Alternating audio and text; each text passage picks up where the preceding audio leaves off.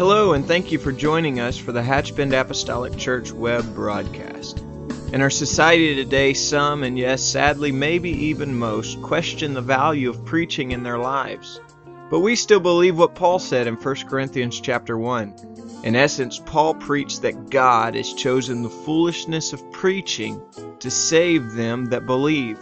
And so that's why we still place such a high value on the preached Word of God in agreement to the Scripture. And so now I'd like to thank you again for joining us for a message from the pulpit of Hatchbend Apostolic Church.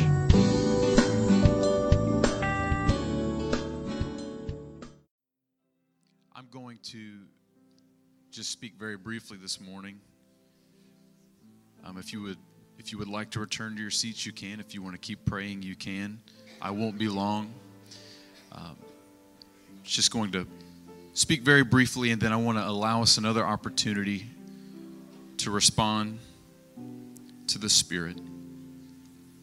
I'm not going to start with an opening text. Just want to talk to us just for a few moments.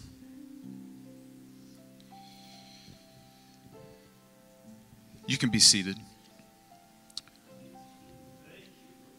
When God chose Mary to carry Jesus, she was at the time, as we know, betrothed to a man named Joseph. And there were essentially, in this ancient time, there were 3 steps to marriage. In the ancient Jewish world, there was first the engagement. This could happen when the bride and groom were quite young, and this was often arranged by both sides of the family. The second stage was betrothal. This made the previous engagement official and binding. And during the time of betrothal, the couple were known as husband and wife. And a betrothal could only be broken by divorce. Betrothal typically lasted about a year.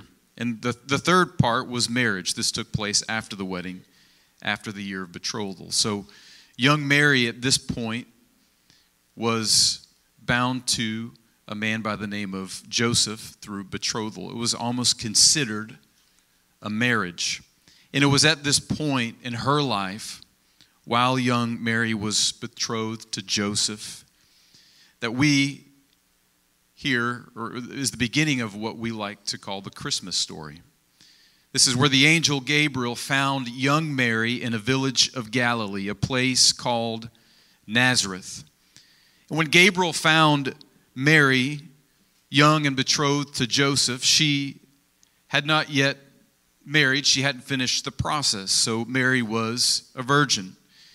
And Gabriel, when he found her and he came to her, the angel, and spoke to her, he proclaimed to her these things. He said, "Hail, thou that art highly favored, the Lord is with thee. Blessed art thou among women." He said, "Do not be afraid, Mary, for you have found favor with God. And behold, you will conceive in your womb and bring forth a son, and shall call his name Jesus. He will be great and will be called the Son of the Highest. And the Lord God will give him the throne of his father David.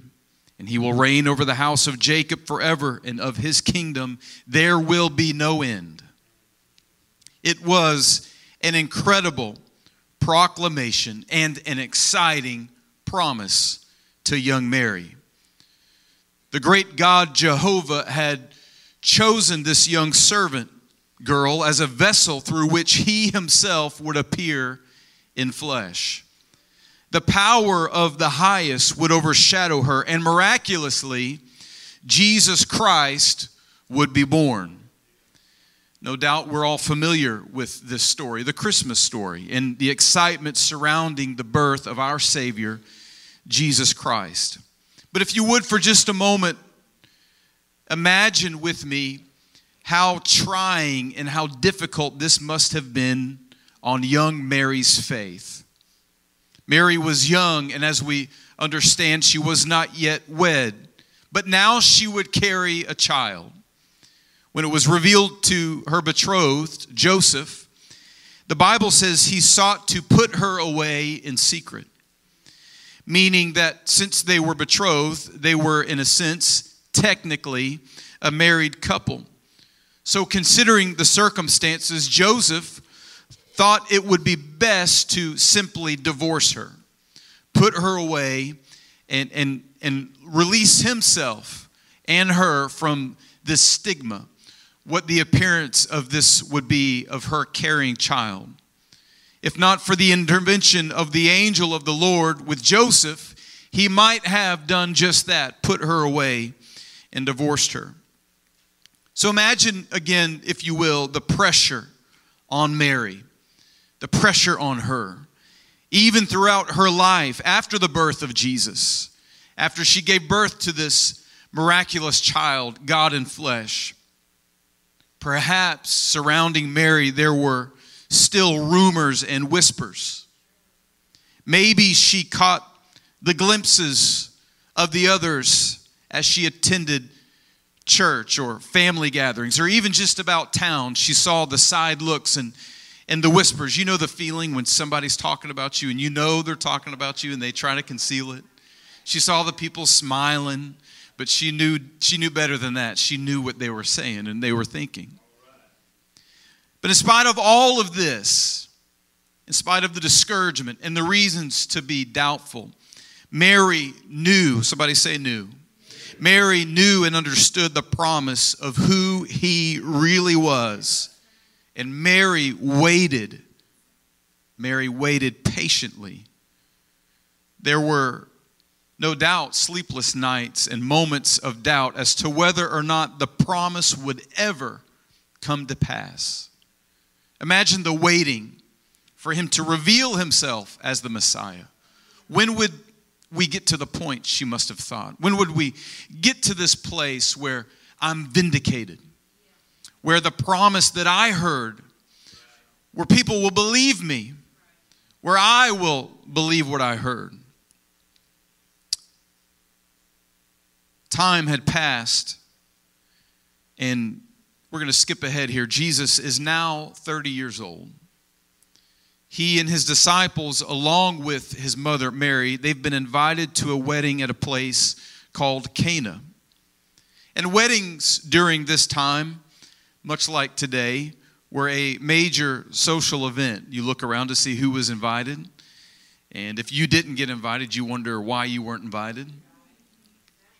It was an important event. In some weddings more than others. But this was an important event. And this was a major celebration. And during the course of this celebration, the Bible says that they ran out of wine. Now, I want to stop here because your pastor's not here, so you can tell him I said this, or if he watches the video, we're not condoning drinking of wine. This was a custom and it was ceremonial for the day. Now, this was a major social mistake to run out of the wine. This was a big deal. Think about running out of food if you're hosting a wedding, or you're running out, you get too little food. Or I've been to some weddings like that where the food runs out and I barely got anything. And nobody cares about the ceremony. Nobody cares about the vows. And come on now. Nobody cares about that. Nobody cares about the song that's playing while you go up and pour sand into the thing. And nobody out there's enjoying any of that. Nobody cares anything about that. You're up here reading your vows to each other and you're crying and all that, and everybody out there's just going, when is this getting over with? Come on, somebody. Am I telling the truth? All right, I'm telling the truth. So they had run out of the wine. The party was now dead. There were rumblings and complaints. People were upset. They were frustrated. This was a major, major social mistake. It was a big deal. A wedding was supposed to be the biggest event, the best party of all. And for a host to fail in providing adequate hospitality was a great dishonor. It was a great dishonor. So Mary, the mother of Jesus, she observes the chaos. And she's probably thinking to herself in this moment, what will we do? What can I do to help out? But then she remembers who's there with her at the wedding. She remembers who is in attendance. So John 2 verse 3 says, and when they wanted wine, the mother of Jesus saith unto him, that's Jesus, they have no wine. So imagine the chaos and the frustration, the rumblings of the crowd, and Mary looks to Jesus and says, they have no wine. John 2 and 4 gives a very interesting response from Jesus. Jesus says, woman, what have I to do with thee? In other words, why are you involving me in this? What are you looking to me for? I don't have anything to do with this. I wasn't on the planning committee. I'm just invited here just like you are. I'm not part of the wedding party at all. I'm just a guest here. So what does this have to do with me? And then he says, mine hour is not yet come. In other words, what do you expect me to do about it? Now is not the time. Jesus understood what Mary was asking. She knew who he was and what he was capable of doing. She knew who she had brought to the party. And all these years, she had been waiting and waiting, anticipating the moment when her son, the promised one, would finally show who he was. And in this moment, Mary saw an opportunity. And she looked to him and she said, do it now. Now's the time. Now's the moment. But Jesus said, no. Now's not the time. However, Mary would not take no for an answer. As far as Mary was concerned, now was the time. This was the moment. This was the hour when he would reveal himself and the promise would come to pass. So Mary said unto the servants in John 2, verse 5, whatsoever he saith unto you, do it. And there were there 6 water pots of stone after the manner of the purifying of the Jews, containing 2 or 3 firkins apiece. Jesus saith unto them, fill the water pots with water. And they filled them up to the brim. And he said unto them, draw out now and bear unto the governor of the feast. And they bare it. When the ruler of the feast had tasted the water that was made wine, and knew not whence it was, but the servants which drew the water, they knew. The governor of the feast called the bridegroom, and saith unto him, every man at the beginning doth set forth good wine, and when men have well drunk, then that which is worse. But thou hast kept the good wine until now, until this moment. And this moment at this wedding at Cana was the beginning of the many miracles Jesus would perform. My title this morning was An Idle Promise and Empty Pots. An idle promise and empty pots. Now we don't know the exact reason Mary brought this problem to her son Jesus. What was it about this particular situation that made her react the way that she did? Jesus was 30 years old at this point. I imagine through those 30 years of her waiting, anticipating, there were probably moments where she could have done the same thing, and maybe she did. Maybe there was a problem in the home or something going on the job or a sickness in her body, and she wondered, I wonder if today's the day. I wonder if now's the moment when he will prove himself. When that promise that was made to me so long ago will come to pass. But perhaps she eagerly anticipated the day Jesus would miraculously demonstrate that he was in fact the Messiah. When people saw that Jesus was the Messiah, you see, this would vindicate Mary, who lived under the shadow of a pregnancy and birth that many people questioned, even her and her husband Joseph at some point. Mary held on to the promise long enough, and now it was time to see that promise come to pass. All Mary had to do was communicate with the one who could make it happen, Jesus, who was right there. An idle promise and some empty pots. You see, it had been around 30 years since Gabriel spoke the promise to Mary. So I guess you could say that this particular promise was a bit idle. It was waiting.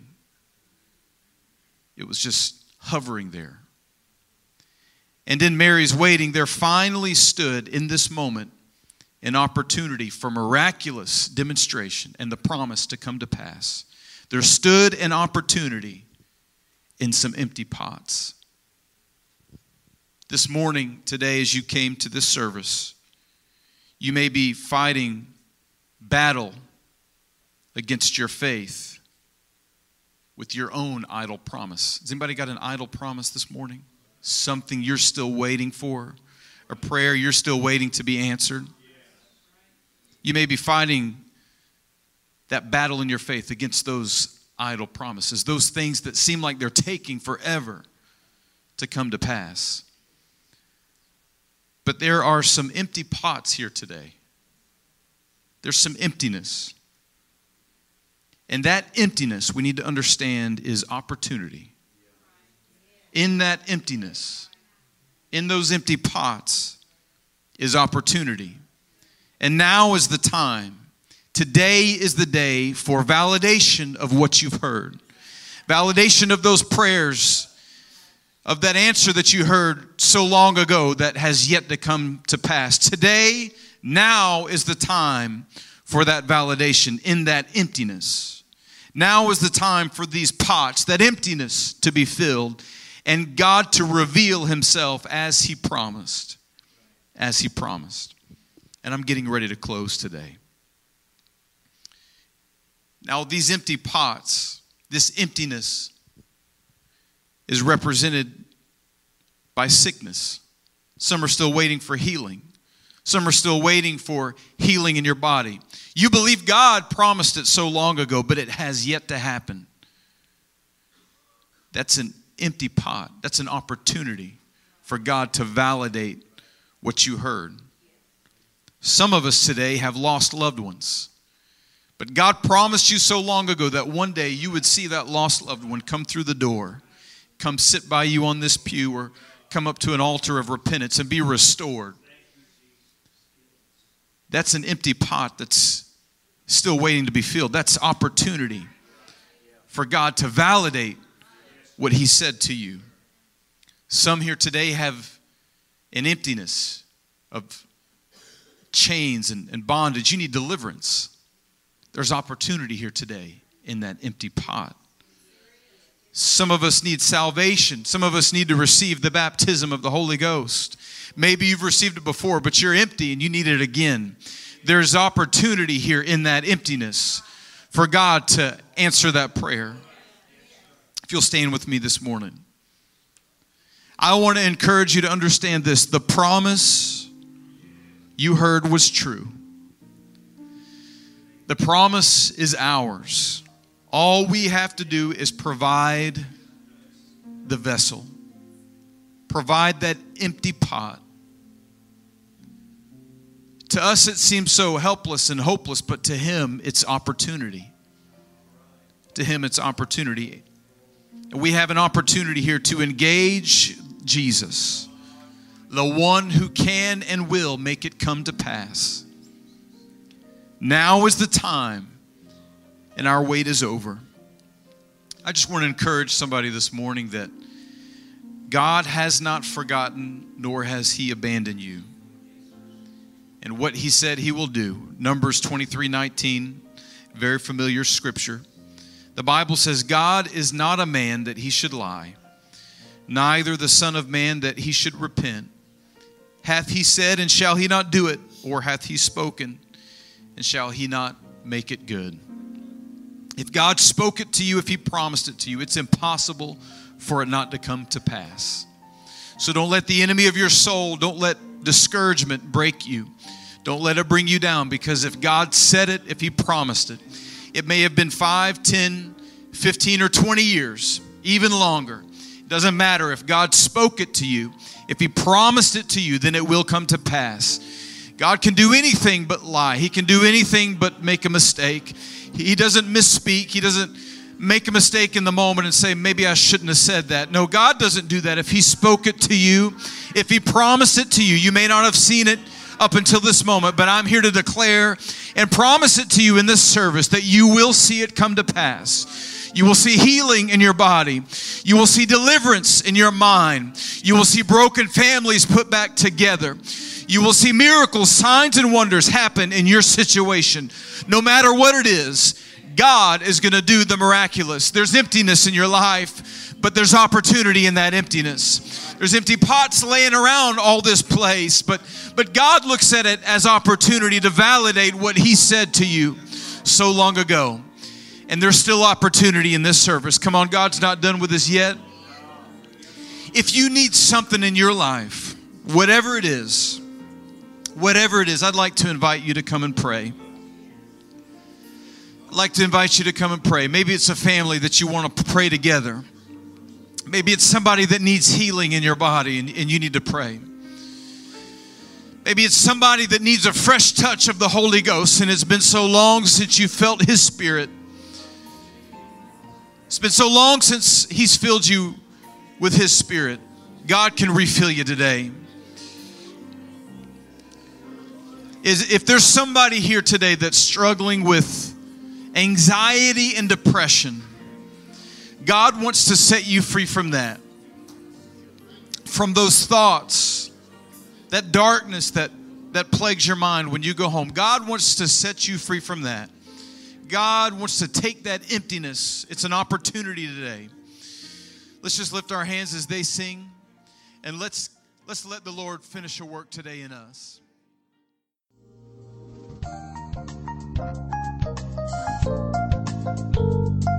This message has been brought to you today by the media ministry of Hatchbend Apostolic Church.